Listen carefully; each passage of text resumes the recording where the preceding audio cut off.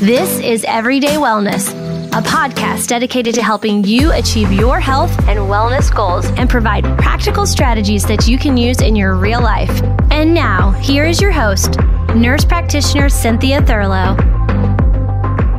Good morning. We've got Dr. David Rabin, a board-certified psychiatrist and translational neuroscientist. He is the Chief Innovation Officer, co-founder, and co-inventor at Apollo Neuroscience Inc., and has been studying resilience and the impact of chronic stress in humans for over a decade. Dr. Rabin has also organized the world's largest controlled study of psychedelic medicines in collaboration with colleagues at Yale, the University of Southern California, Modern Spirit, and MAPS, the Multidisciplinary Association of Psychedelic Studies, to determine the mechanisms of the dramatic therapeutic benefits observed following psychedelic-assisted psychotherapy in treatment-resistant mental illness. Welcome, Dr. Rabin. Thank you for your time this morning. Thank you so much for having me. I really appreciate it. It's a pleasure to be here at this auspicious time. Absolutely. And we were speaking a little bit off air, but I think it would be really fantastic for us to really focus the conversation today on COVID-19, what is happening for so many of us, even those of us who like to believe that we're always calm, cool, and collected, really diving into the physiology of what's happening for us and how we can better prepare for what's to come. Absolutely. I think it's important to recognize that none of us are immune to this psychologically or physically. So I think that when there's any kind of hint even of a threat around us that's this significant, this wide-reaching, and to a large extent this poorly understood, that it sets off a lot of fight or flight responses in all of us, myself included, my family, the people I work with.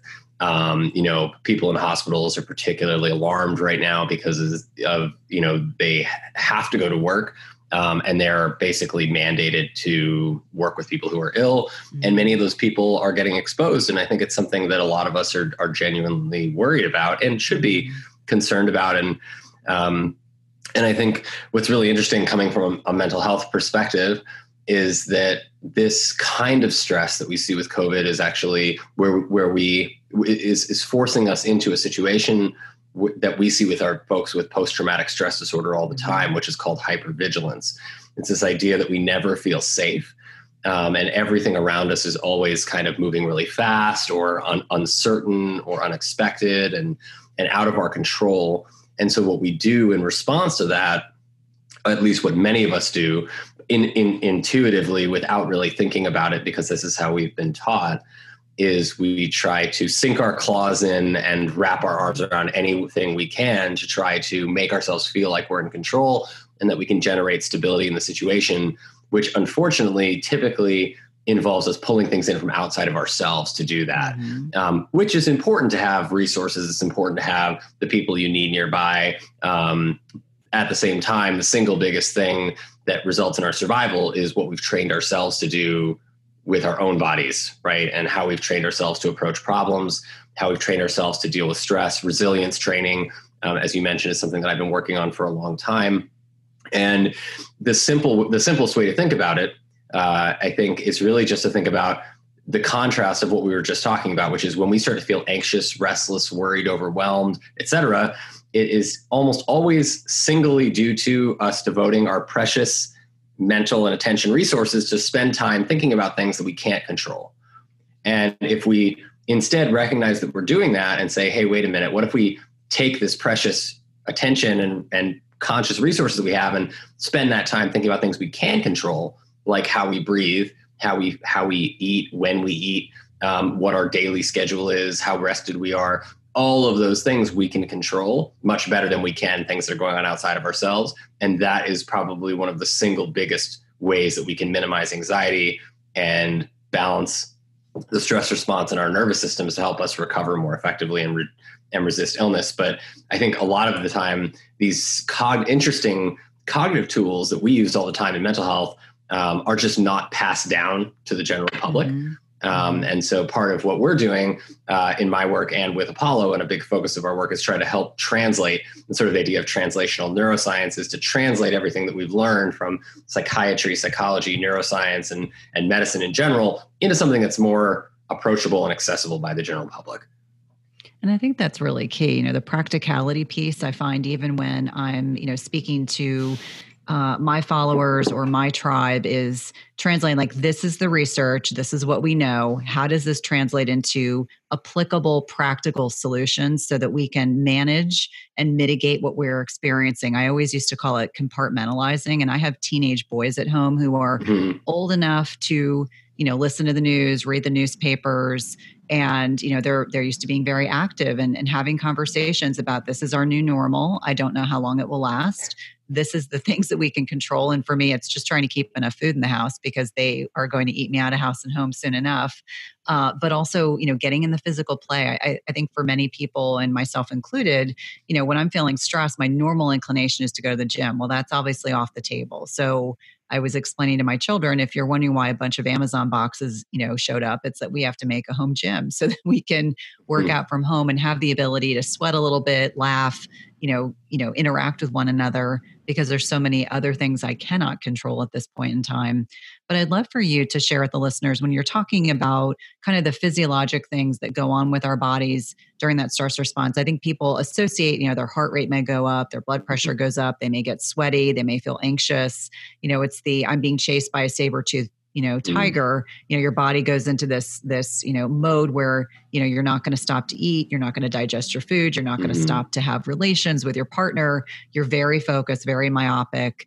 Talk us through some of those things, beyond what I've already mentioned, that actually occur, that influence our ability to be able to focus, or not, for that matter. Sure.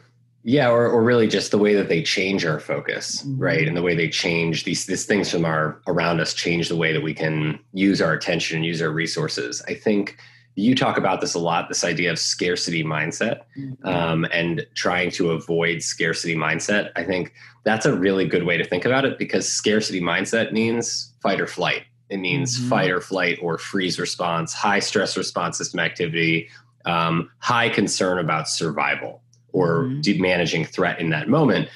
And we see that in the body when we measure people, and whether we do it or whether people have done it, for the last 50 or 60 years, we see that when people are in the scarcity mindset place, which we tell people never to be in, right? When we do negotiation practice or training or business training, we always say negotiate from a point of strength. That includes in your every moment of your life, right? We don't talk about it that way, but that's definitely important. And so when we're in that scarcity mindset, our heart rate goes up, our blood pressure goes up, our breathing rate gets faster, and our speed of our thoughts starts to go up. And so we start to have more negative, intrusive thoughts. We start to have racing thoughts, overwhelming thoughts. We start to sweat. And I think most importantly, for people to understand what's going on here, is the body is not that complicated. We're really just trying to balance threat and safety. The threat response is supposed to be active when we're running from a saber-toothed tiger or a lion, as you said, when there's a real survival threat, or when we're out of food, out of water, out of air, right? Those kinds of threats that are immediately resulting in a survival issue, those need to be dealt with the fight or flight system immediately to get us to safety. The reason why that system works that way is because when we are running from a tiger, or when we're falling asleep in our tent and there might be a threat like a bear or something outside or an enemy, we don't want to be able to fall asleep, right?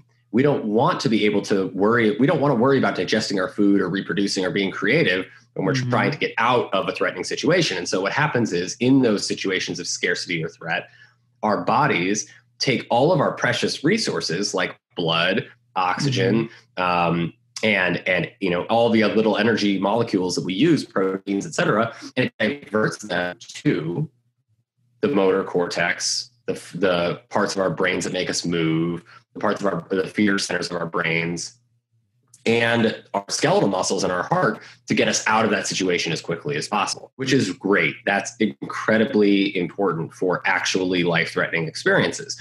The problem is that in our day-to-day lives, particularly in Western culture, we are not surrounded by actual survival threat on a regular basis. So what happens is our brains and our bodies have not been trained to interpret what is threat and what is actually not threat. And so we start to do what's called misappropriating threat. We start to interpret things that are threatening as, or that are not threatening as threatening, like emails, our kids screaming, traffic, work, right? All of these different things, responsibilities that we have, all of these things become potentially triggering of the threat response system. And so over time, on a moment to moment or daily basis, we are constantly diverting resources, or our body perceives that we should be diverting resources away from reproduction, away from creativity, away from our rest and digest and our immune system, which is, I think, very, very relevant right now, which is why we have so much immune dysfunction when we're stressed out. And we can measure this with heart rate variability, which many of your listeners may be aware of. Heart rate variability is the rate of change of our heartbeat over time, which over the last 25 years or so has become the most reliable biomarker of chronic stress. And so people who have low heart rate variability, that's a sign that those people are in a state of fight or flight or high stress most of the time, or they're not recovering well from their stress, meaning they're not sleeping well, or they're not getting good restful sleep, which is our best way to recover energy. And so those people are more likely to get sick. They're more likely to not recover when they get sick. And when they do get sick, they're more likely to die of that illness, which is fascinating because this is the very first time that we've ever had a biomarker that we can track over time and actually use that to help us predict what people's outcomes will be like, but also whether our treatments are working, right? If our treatments are working well, we should be seeing a boost in HRV, which corresponds with improved outcomes and improved recovery. So now this is kind of shifting medicine because wearables are starting to become very, very powerful tools for helping us. And now in a society where people are not going in to see their doctors as often, wearables are going to be even more important than they were before. Absolutely. And I think, interesting because my whole background as a nurse practitioner, 16 years of which was in cardiology.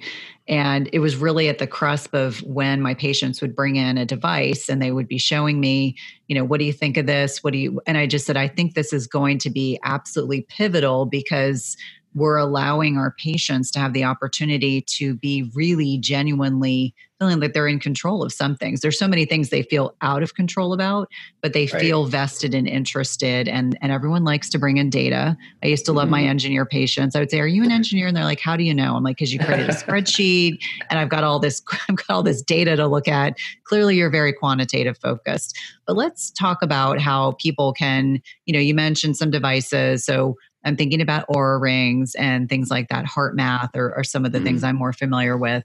But talk us through some ways that people can actually, utilize that information and use it and be able to use it and apply it to real life. Like, am I keeping my stress under control? Clearly I'm not, because how can they use that in an applicable, practical way? Well, that's a really great question. I think ideally we figure out as best we can how to listen to the signs from our bodies, right? This is a great time for us as a culture where things are kind of going on pause.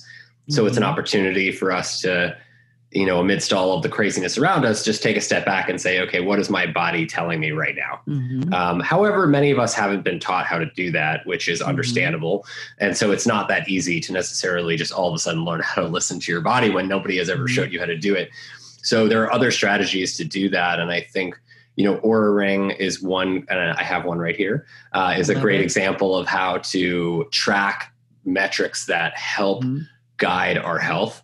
So, but again, I think, and there's some other devices that can do that too. The Whoop can do it by measuring HRV. The Apple Watch can measure HRV, although most people don't wear it when they sleep. I think the Oura Ring is a bit of a unique tool because it tracks, it has it's very easy to wear and use, and it tracks HRV over an extended period of time. And what we really care about with wearables is HRV, heart rate variability, and stress trends, not point of use measurements. I think people forget that wearables are not that accurate yet. And so while they are very interesting, and having worked in cardiology, they're very interesting, but the gold standard is always an EKG, right? Correct. Well, I love when people would say, I think I'm an AFib. I'm like, I don't think so. Maybe. I mean, right. And that said, some people are able to really accurately feel their bodies and know when they're in AFib immediately. Correct. And then start doing deep breathing exercises to bring them back in center. But stress is one of the biggest, as you know, stimulators of atrial fibrillation, which leads people into these, very uncomfortable conditions that wind up bringing them to the ER. So to see people like us. So I think the idea is, can we, what insights can we gather from the wearable technology that's available to help us change behavior? I think that's step one. Mm-hmm. And the wearables that do that now are, again, I think Oura Ring is one of the best ones. Mm-hmm. And I think the goal is try to boost our HRV over time, right? Maybe you're starting with an HRV 20 to 30 milliseconds. Maybe you're starting within the 50 to 70 milliseconds. Maybe it's a little higher. I'd say most of us, on average right now, I think in the US population, we're probably somewhere between 30 and 60 milliseconds of heart rate variability. We want to aim to be between 60 and 120 or between 80 and 120 on a regular basis. And as we trend our patterns over time, as we improve our sleep patterns, as we improve our nutrition and our diet, especially when we eat, not just what we eat, but when we eat, and our exercise patterns and our mental and cognitive and emotional stress, using a lot of the strategies that you've been talking about on your show, that is when you'll start to see a dramatic increase in HRV over time. That said, I should mention that we have been tackling or, really researching this problem for a long time, because there are lots of techniques that boost heart rate variability. Mm-hmm. We talk about some of this on a blog I recently wrote on the Apollo Neuro website.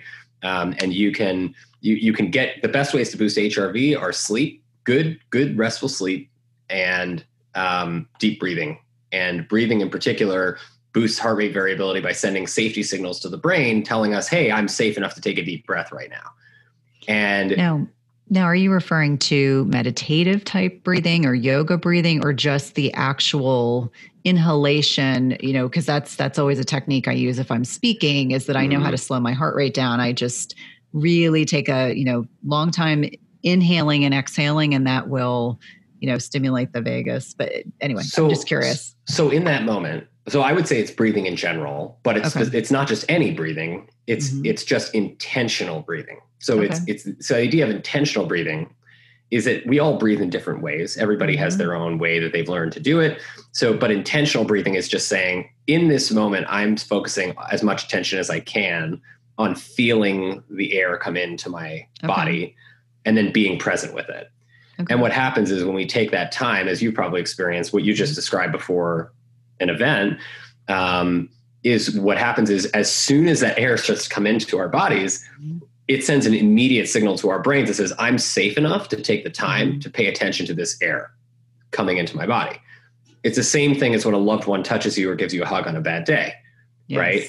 If we were running from a bear, or a saber-toothed tiger, we would not have time to intentionally focus on our breath. We would not have time to focus on how good it feels for someone to give us a hug or hold our hands. We would be thinking about getting out of that situation, right? And so the body, it's a critically important to understand that we are born with in our genes, in our bodies, in our minds, these systems that work to regulate and keep us in balance. And so if we ignore that these systems exist, if we ignore that this breathing safety feedback loop exists, or the touch safety feedback loop, or the music safety feedback loop, we know that exists, right? We all experience the positive benefits of soothing music in our lives on our generally, hopefully regular basis. Then if we ignore that, then we forget how to use it and we forget how to integrate it into our lives. But when we remember that we have access to these tools, it's like having a toolbox, right? You're working on your car, working on your house. If you use the wrong tools or don't know how to use the tools, you're going to break your car. If you know how to use the tools and you know what tools are available to you, or if you know what tools are available and you don't know how to use them, you can find people to teach you how to use them and you can move in a positive trend. And so Apollo, which we can get into later, but Apollo is a tool that we added to the toolbox that is a wearable technology that is the first wearable technology that boosts HRV without people having to do anything. Deep breathing is and biofeedback are the most reliable techniques for boosting heart rate variability. It turns out soothing touch, as we talked about, does the same thing by boosting safety signals to the body through the skin. And so we developed a technology that uses vibration that targets that soothing touch pathway in the skin by sending what feels like ocean waves or like a cat purring on your body, or like it feels kind of like somebody holding your hand or like a hug. And that signal, by just simply saying, I'm allowing myself to pay attention to this right now, instantly reminds us that we're safe and grounds our minds back into our bodies and helps us to function more effectively in whatever situation it is that we're in. And I think this is really critical. You know, we're actually going to release this podcast within the next few days, because I think the information is so applicable. So for all of us that are experiencing, and we're all experiencing in our own ways, what's going on with COVID, the restrictions that we've had to change, and the way that we've had to alter our lives, going to work, going to the gym, having our children do those kinds of activities, really honing in on there are specific ways that we can help rebalance the fight or flight versus the rest and repose part of our brains. You know, you talked about music, therapeutic touch. That means actually connecting with one another. That's really, really critical. Listening to one another, yoga, meditation, biofeedback. So I think these are really, really helpful strategies. And some obviously are a little bit more detailed than others, but really, really helpful for, calming our nervous system so that we're not feeling quite so overwhelmed. Feeling, for many people, what I'm articulating, what I've been told, people are feeling fearful, and it's the unknown that they're so frightened about. Right. Exactly. And I think that, you made some really good examples of just sort of, what kind of small changes can I make in my life that help us feel more in control, right? The idea of feeling in control, even if it's just over something like your breath and nothing else, is so powerful for us that it just helps. It really is part of that core system that keeps us in balance and keeps us feeling safe. And, there's a whole lot going on in the world around us all the time. It's not just now. We're just more aware of it now because the whole world is in seeming crisis.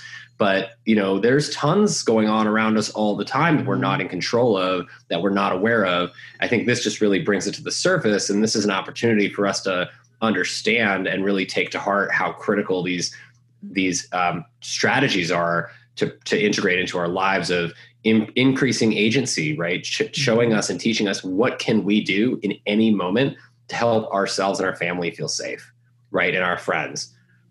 And I think the reframing process is so critical, because even with my own patients, when they're saying one thing, I'll say, but really what you're saying is, right, so that they reframe, so that they're looking at it in a positive light as opposed to a negative one. You've alluded to Apollo, and I'd love for you to share a bit more about it. I really was so looking forward to this interview, because so much of what we're talking about is so directly applicable to what we are experiencing, not only as a nation, but as a world right now. Yeah, absolutely. I think, and what you said about reframing is really great, because a lot of people don't even know what that word means. But really, when we see the world through, and we use this all the time with in our practice, when we see the world, but what you're talking about is seeing the world through a frame, right? It's this frame of, this is the world that I know. And that's fine. We all have it. There's no denying it. We all have it. I think the idea of reframing is saying, okay, if this is the frame that I'm seeing the world through, it's acknowledging that frame and saying, okay, I accept that this is how I'm seeing things. Let's try to see things intentionally from a different perspective, right? So one of the best examples, and Apollo, the wearable that we've developed at the University of Pittsburgh, is a reframing tool, right? So reframing is the way that we take an idea like, oh my God, why me right now, right? It's kind of this idea that we're all thinking about right now. We're all struggling with a lot of different things because of what's happening in the world. Why me right now? Everybody's thinking it, right? And so the alternative to that would be, in terms of a reframe, is, okay, it's me right now.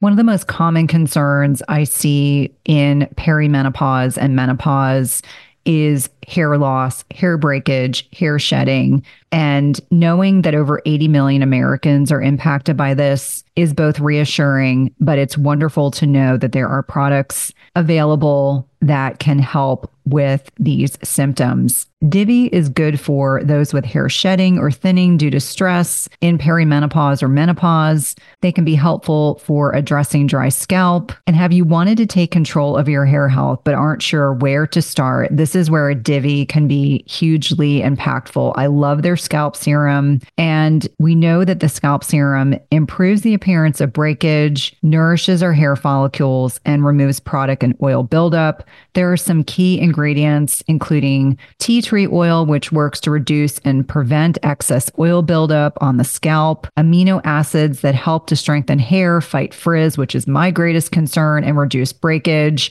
and copper tripeptide 1, which is a small protein composed of the 3 amino acids to facilitate a clean and hydrated scalp, as well as hyaluronic acid, which is nourishing and hydrating to our scalps. As I mentioned, Divi is not just for those experiencing hair loss. I found it to be hugely helpful for scalp health, and all of Divi's products, including their shampoos and conditioners, come together to create a full daily solution that helps women nourish their hair and get to the root of scalp health. Do you want to take back control of your hair and scalp health and do it with clean, science-backed ingredients? Go to diviofficial.com/Cynthia or enter Cynthia at checkout for 20% off your first order. That's DIVI official.com/Cynthia for 20% off your first order. As I mentioned, my favorite product is the scalp serum. And now that we're in the deep throes of winter weather, it is so wonderfully nourishing and moisturizing. A great deal about our focus on everyday wellness is on supporting gut health. And one of my new favorite ways to recommend to family and friends and even clients is to consider colostrum. And so Equip Foods has an amazing product that helps to improve immunity and gut health and recovery. And each scoop contains grass-fed, pasture-raised, antibiotic-free colostrum. And if you're wondering what colostrum is, it's a nutritional powerhouse that serves as the first source of nutrition for mammals in nature. It's been shown to enhance immune function, gut health, and recovery with vital nutrients such as lactoferrin, growth factors, and proline-rich polypeptides. Colostrum is a natural milk-like fluid produced by mammals immediately following delivery of the newborn. And while colostrum is a dairy product, it does not contain milk or lactose. So most people with lactose intolerance usually find colostrum very easily digestible and beneficial to gut health. You can use 1 scoop a day. You can mix it in things like coffee or mix it in shakes or even yogurt, or even some of your baked food recipes. As I mentioned, has a lot of health benefits, including research demonstrating the improvement in a reduction in inflammation, promoting good gut flora, and supporting restoring leaky gut to normal permeability. And what I love best is that Equip Foods is very ethically focused. Their cows are humanely raised and ethically treated, and cows produce an excess of colostrum when nursing. So only after their babies get what they need are they able to source the excess colostrum for use in their products. There is 3 grams of colostrum in each scoop, and 1 serving in comparison to main competitors has just 1 gram. And research demonstrates that this dose, the 3 grams, actually promotes more benefits to gut health, immune function, recovery, and vitality. So if you'd love to take care of your health, you can go to www.equipfoods.com/Cynthia20 to get 20% off your first order. That's www.equipfoods.com/Cynthia20. You definitely want to check this out. I'm grateful for this opportunity, this challenge that's going to force me to grow as a person. What do I do about it now? Now that this is it, this is the situation we're in, instead of just spending all these precious brain resources that we have thinking about why me, why do I have to deal with this? Why, et cetera. Just saying, okay, instead of skip ahead of the asking the questions part, just accept that this is the way it is. And then the reframe is, I'm grateful for the opportunity to recognize my own blind spots, my own vulnerabilities, my own weaknesses. This is showing me these things and shining a spotlight on them so that I can understand how to make myself better, so that the next time something worse comes along, I'm better prepared, right? My family's better prepared. My friends are better prepared. And I have more of what I need to overcome this problem. I think, Nietzsche said it the best, right? Which ended up getting moved forward into Star Wars, which is basically what does not kill us makes us stronger. And he's not talking about physical injury. He's talking about emotional challenges, mental challenges, life challenges. What does not kill us actually does make us stronger as we grow from it. And so it's really about seeing challenge as an opportunity for growth, not an opportunity for failure. And that is one of the most fundamentally important reframes that we can possibly take on in our lives to help us feel better and feel more in control. We're never going to stop getting challenged. If we weren't challenged, we would never develop any of the skills we have. And we all can identify at least one person that we know who has not been challenged and has no skills, right? This is, if it's one of our friends' kids or someone we grew up with or who knows, right? But we all know people like that. And we all know that we're not envious of those people who don't have skill sets because they were handed everything their whole lives. So the idea is really keeping that in mind. And Apollo is a tangible tool that allows us to understand that better. So Apollo is a wearable. It delivers very gentle feelings of vibration that are unlike anything you might have felt before from a wearable or from a cell phone. It feels kind of like an ocean wave. And it's a very slow, gentle wave that kind of fades in and out of awareness. It kind of feels like a warm energy just kind of washing over your body. You can wear it on your ankle or your wrist, but it actually works anywhere on the body. And lots of people will, hold it to their chest or their back or put it into their belt, or, people do different things with it, which is really funny. We had a guy from the Navy tape it to his forehead because he wanted, he wanted to sleep with it and see if providing sleep stimulate, these gentle vibrations to his head would help him sleep. And he's had great results with that, so everybody's using it in these different ways. It's hilarious. It's really funny. But the point is you can just easily strap it on with a nice soft fabric strap to your ankle or to your wrist or to your arm. And wear it throughout the day. And then it will give you these bursts of vibration that you can activate from a mobile app or from the device itself. That can be anywhere from 5 minutes to a couple hours. And these vibrations are frequencies that we developed in the lab at the University of Pittsburgh in the Department of Psychology and Psychiatry to basically figure out how can we give people the benefits of empathic listening or the therapeutic benefits of soothing touch or soothing music without requiring them to have somebody else with them all the time.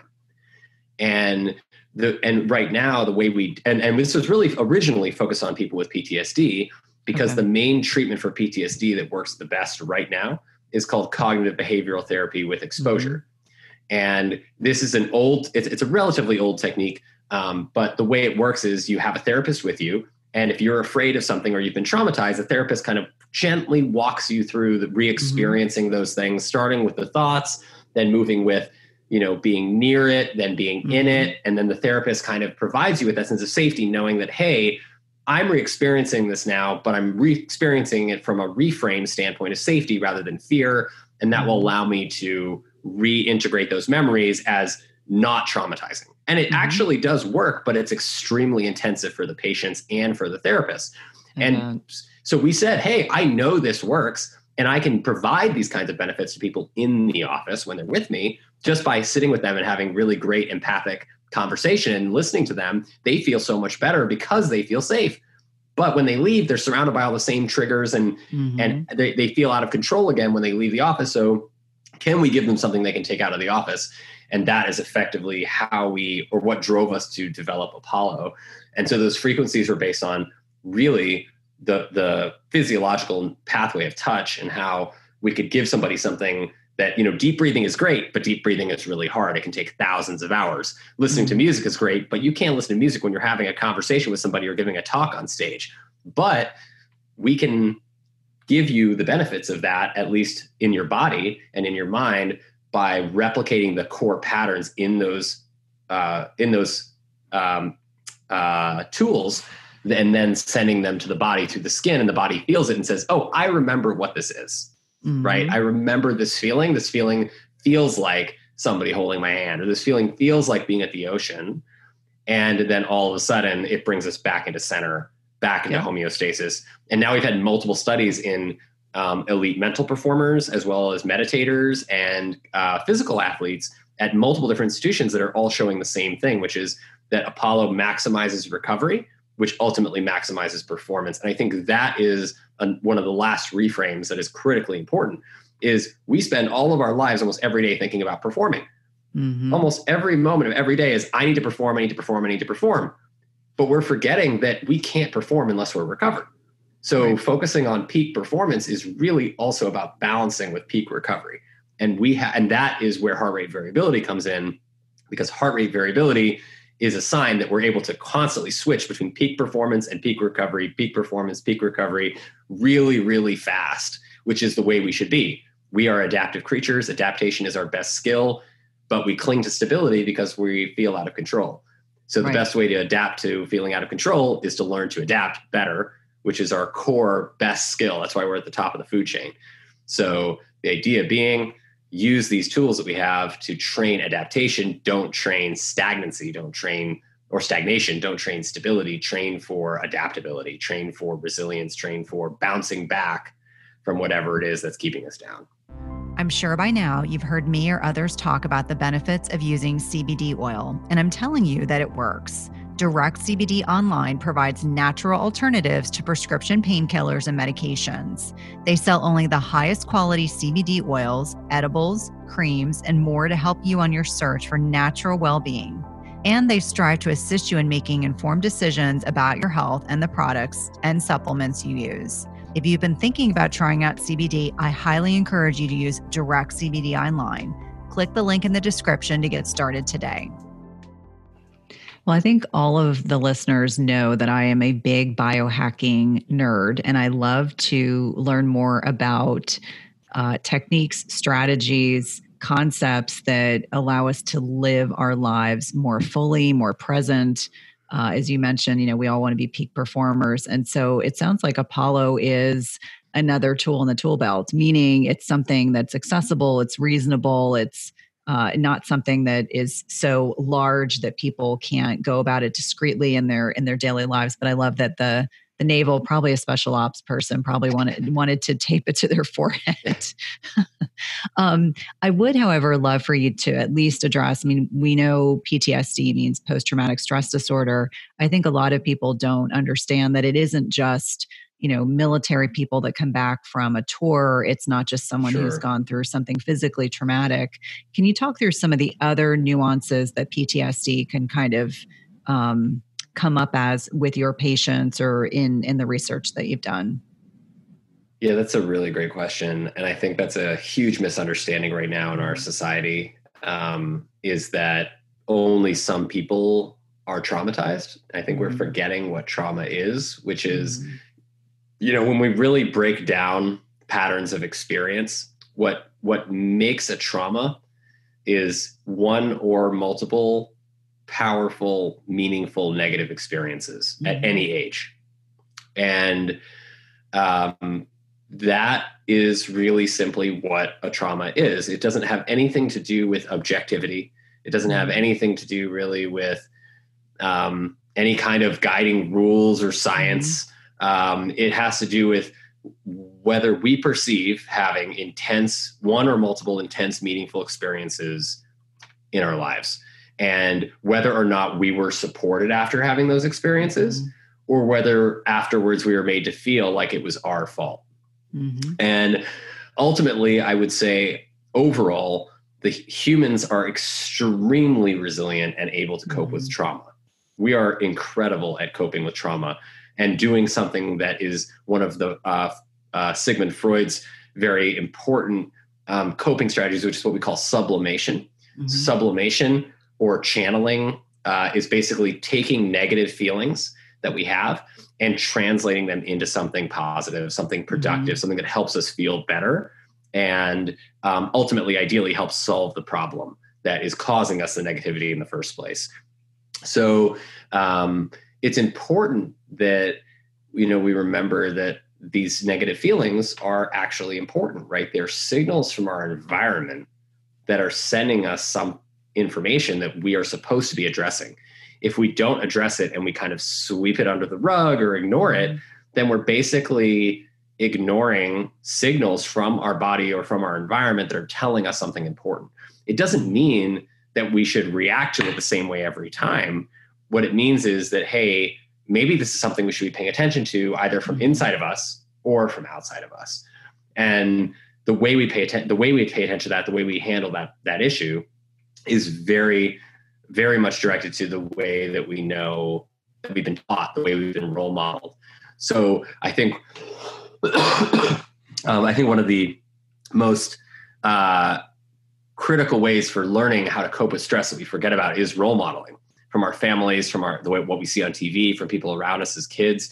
As kids, we soak in those coping strategies like a sponge. We don't even really think about whether they're good or bad or what have you.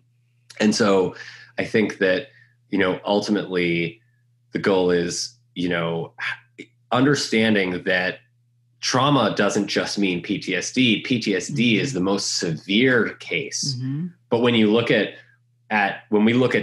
almost all mental illness across the board, whether it's diagnosed as post-traumatic stress disorder, depression, anxiety disorders, OCD, schizophrenia, you name it, almost all mental illness has at its core somewhere early on, at least some form of mental or physical trauma as part of the process.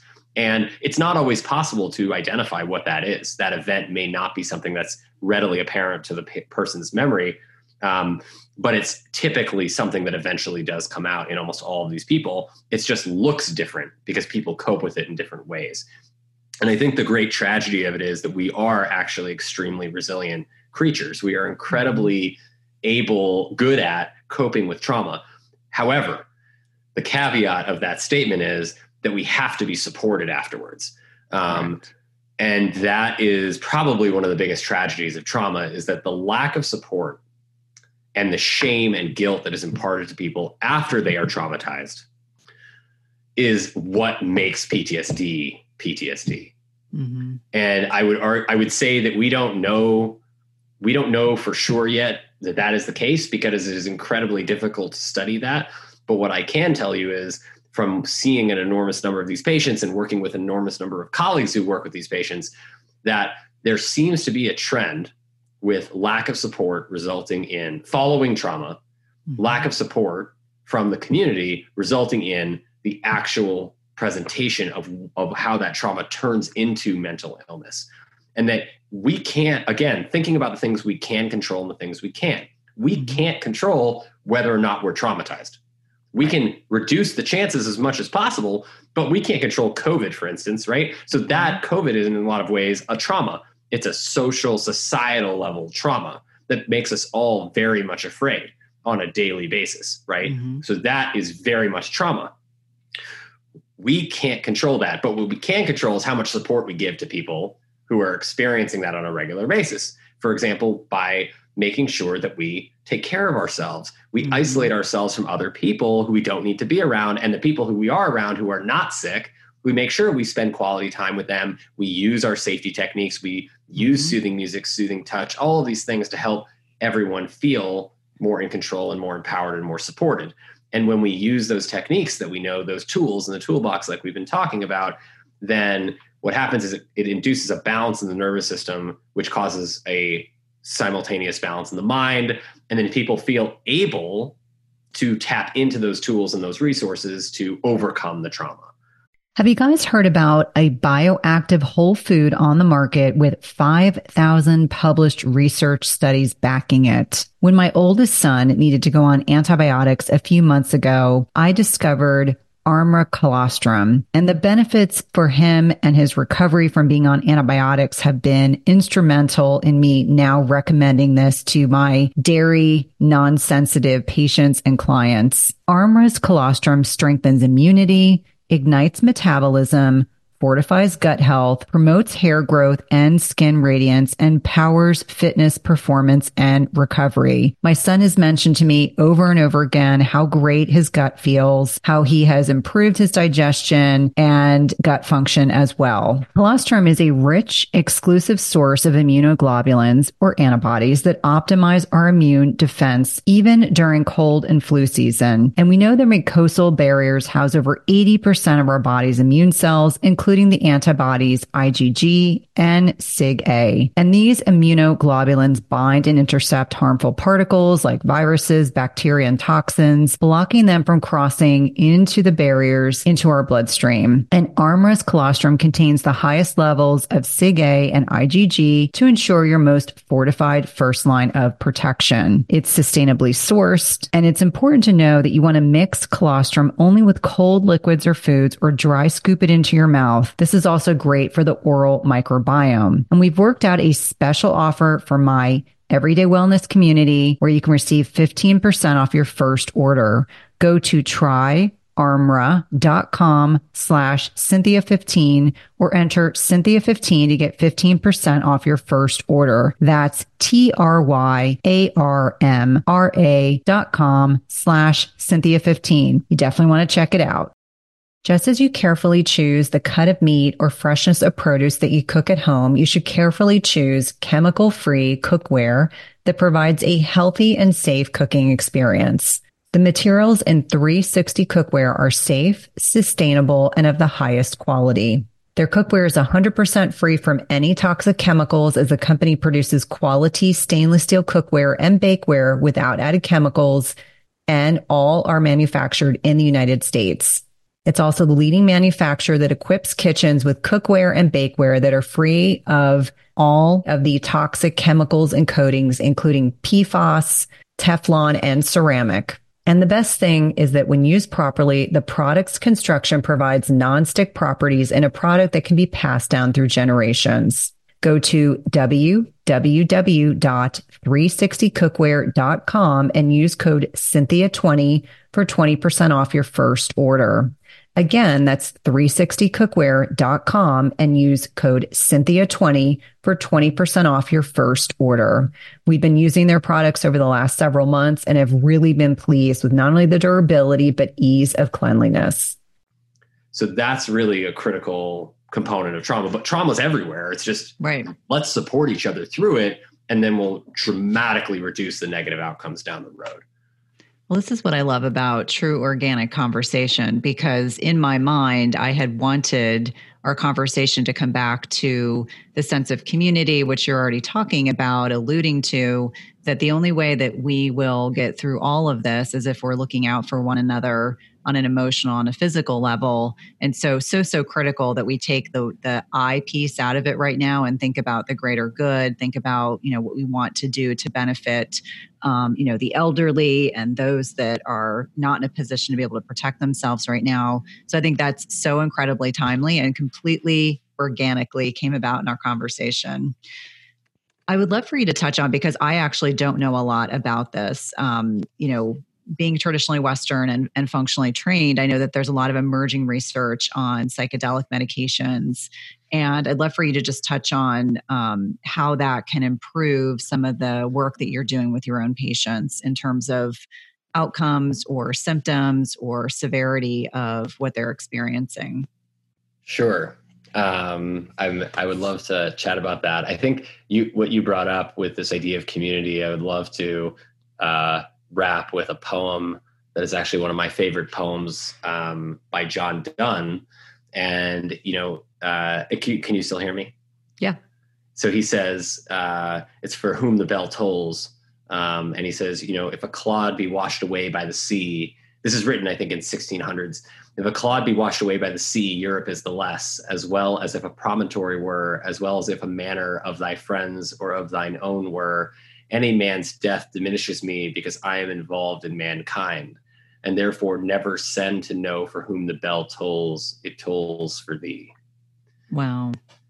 And that poem, And that poem has always stuck with me because I think that, it really, as much as John Donne might be a controversial figure back then in terms of his writings, I think that, even he recognized the critical importance of community and that we all have to stick together in whatever may come. And whether we stick together will directly impact the outcome of the trauma, right?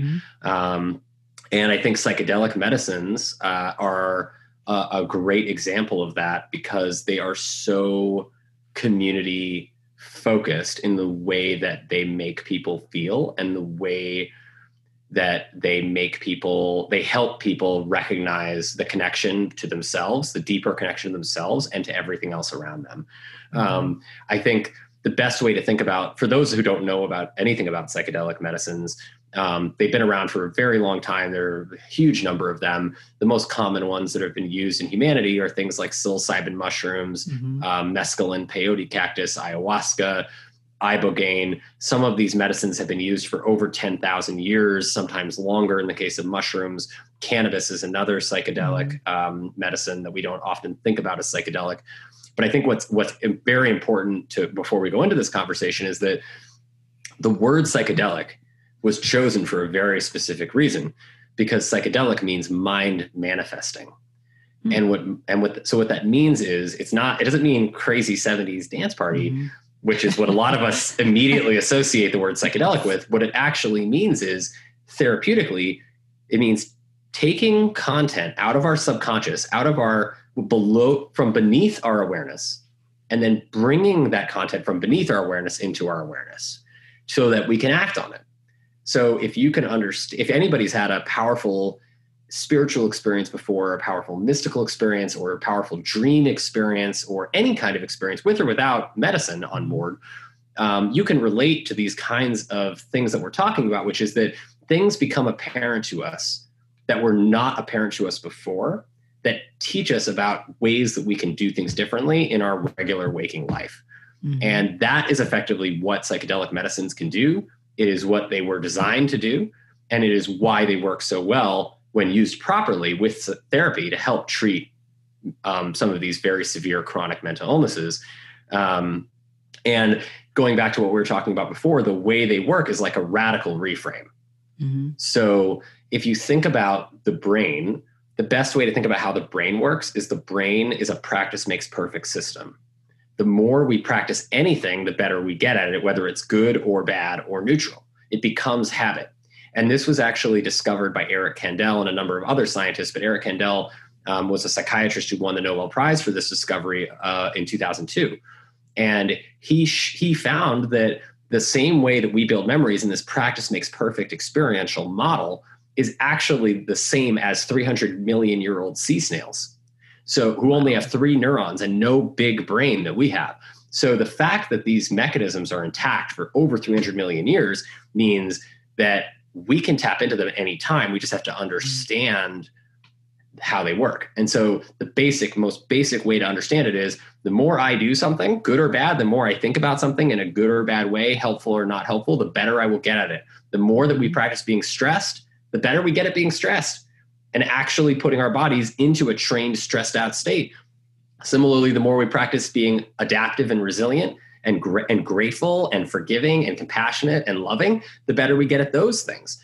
And so it's really just about drawing awareness to the fact that we can do that. And so what psychedelic medicines do for a lot of people is they help people step out of this frame of ego that we've been living in for so long, which is I need to maintain my survival and do everything to cling to stability and survival in every moment as much as possible, to taking a step back and saying, hey, wait a minute, I've done everything I can.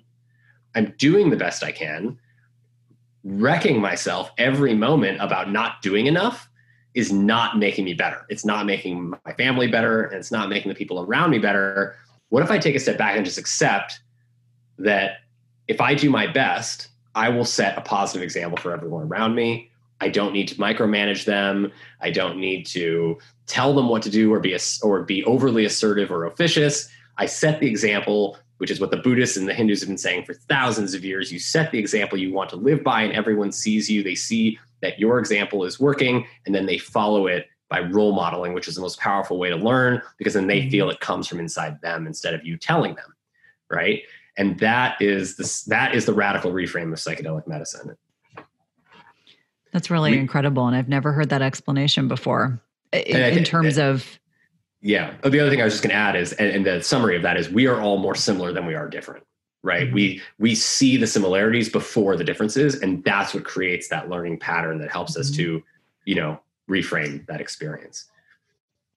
No, that's really helpful because, I've obviously I know a little bit about that topic, and that's the best explanation I've ever heard. And I'm not just saying that because you're on the podcast. I would love for us to kind of taper off our conversation today. And I'm grateful for the opportunity to connect with you. What are a couple things that people that are listening that are stressed, considering looking at the current situation with COVID-19, what are some things that they can do? I know you've alluded to some of them throughout our conversation, but 3 kind of cohesive, 2 or 3 things that they could take away from the podcast and be able to implement fairly quickly. What would be your best recommendation? Well, I think that there's several great things we've talked about here. I think that I wouldn't suggest that everybody just go out and buy a bunch of psychedelic medicines. I think that's probably not a good idea, just given the craziness of the situation. Mm-hmm. Those are very powerful. They need to be used in a very, very careful way with trained professionals. Mm-hmm.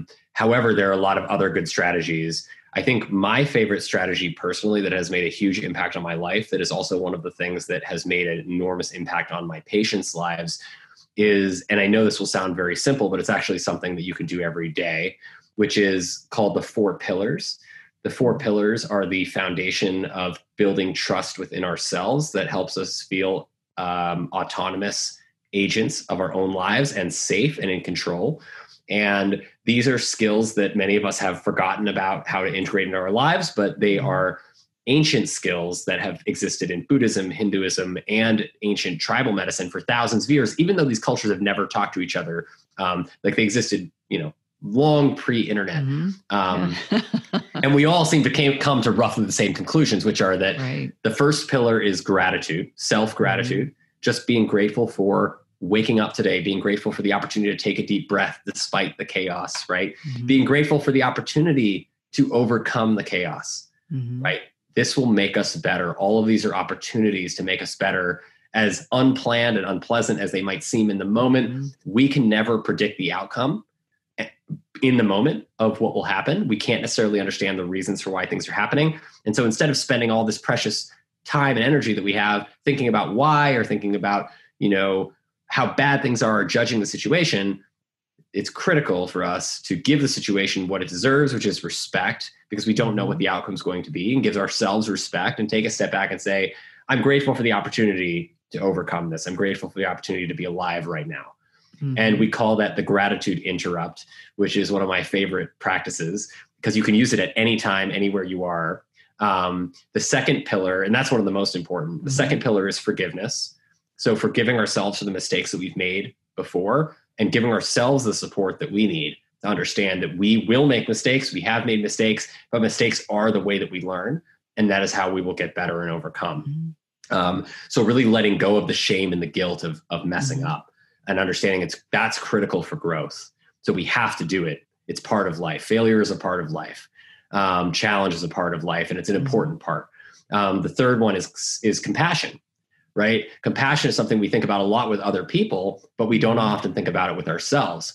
And the way that compassion manifests with ourselves is in patience. It's patience for ourselves to allow our own healing process to unfold as it will, to allow the process around us to unfold as it will, to not feel like we always have to rush things all the time, right? That's patience for ourselves and the practice of self-compassion. And then the last pillar is self-love. So gratitude, forgiveness, compassion, and self-love all layer on top of each other. And they build this very, very strong, supportive sense of self that forms a confident foundation that allows us to feel like we can access our fullest power and our fullest sense of support and agency and autonomy and control and adaptability at any time, no matter what we're doing. And these are really just cognitive skill sets like working in the gym. It's just like building muscles in the gym. By practicing thinking about gratitude, you're practicing strengthening the neural circuitry of gratitude in your brain. So every time something bad happens, you say, why me? You strengthen the why me circuits. Every time something bad happens, you say, I am grateful for this bad thing happening. Let's try to figure out a constructive way to overcome this so I can grow and be stronger. You're strengthening those circuits. And so it's really that simple. And what I tell people is to start, you're not going to be able to do this every moment of every day. Just first thing in the morning, write down the 4 pillars. First thing in the morning, write down gratitude, write down forgiveness, write down compassion, write down self-love. You don't have to think about anything else other than just to have those words in your mind throughout the day. And then last thing before you go to bed, write them down again. And over time, as you do this over a course of a couple of days, a couple of weeks, a couple of months, you start to see these words pop up into your life in ways that they didn't before. And it will gradually start to change your life. And I think that the next step directly from that, for people who have already done that, is to really focus on mastering breath work. Breath work is critical to controlling our bodies. It improves our sleep. It improves our activity. It improves our mood. It improves our ability to use our energy and our anxiety. It improves everything about our lives. And it's the single most important way that we can show ourselves that we are in control. And so by reminding ourselves to take a deep breath, that it's okay that we deserve, taking a step back. It's not just okay. We deserve to have this moment for a deep breath and to pay attention to that breath and to feel that breath. And as soon as we do that, we realize that that's slowing our mind. It's slowing our heart. It's bringing us back into balance. It's making us feel safe. Then we practice that as often as we can over and over and over again, and combine it with the practice of gratitude by being grateful for the opportunity to breathe. Right. And all of a sudden, these practices come together and they start to create this pattern of self-retraining that doesn't even require a teacher other than yourself. As long as you're willing to practice the skills and to forgive yourself when you're going to make mistakes, because we all do, and to be patient with the process, then everyone will master these skills. They're literally just built into us. They're hardwired skills. It's just that we've kind of forgotten them. So it's really important to take the time to do that. And for those people who have Apollos, we've heard that people are we've heard from many users that they are resisting illness. They feel that they're not getting sick as often from using Apollos. We've had, I would say, over 2,000 devices, 2,000 beta testers in the wild over the last year and a half. And many people will swear by it and say, we get sick less when we use this, which would make sense given what we're doing for the nervous system from our studies. So if you have an Apollo or you have the ability to get an Apollo, I would recommend using it as much as possible, because I think that's only going to help. But ultimately, it's not necessary. All the tools and the skills are within ourselves. And focusing on the 4 pillars, focusing on breath work, and of course, leading that into sleep, and then, followed by balanced diet, and good sleep wake cycles, and good getting exercise, just strengthening the body. All of these things will, transform us into effectively just that much closer to our fullest version of ourselves, which is going to be that much better at resisting illness. Thank you. That is just a beautiful compilation of lots of tips that people can utilize at their homes. As you mentioned, these are things that are all reside within ourselves. We just have to tap into the power of them. Thank you so much for being with us this morning/afternoon. How can people find you? I'd love for listeners to be able to check you out and follow you on social media if you're on there actively, so they can learn more about the amazing work that you're doing. Oh, thank you. Yeah, I'm happy to chat with anybody who would like to reach out or has any questions. If you'd like to learn more about about Apollo or about the technology, you can go to apolloneuro.com. That's APOLLONEURO.com. You can also go to apolloneuroscience.com. It'll take you to the same place. And then we have a blog post that I published recently specifically talking about some of the things that we mentioned here. It really focuses on, that's an old cough, by the way. I'd say, I got sick over New Year's, and for some reason my cough, this happened when I was a kid. Occasionally I'd get sick and then I'd have a cough for 2 months afterwards. So I think that's what's still happening, but it's gradually fading away. Good. But so, yeah, we just published a blog post on talking about specific strategies for breath work and sleep that people can use to help improve their heart rate variability and their resilience. So, and also ways to use Apollo if you have an Apollo. So check that out. And then if you want to find me on social media, my I'm on Twitter at Dave Rabin, and I'm on Instagram at Dr. David Rabin. And I also still see patients. I have a clinical practice, mostly in California and Pennsylvania. And so for anybody who's interested in that side of my life, you can go to drdave.io.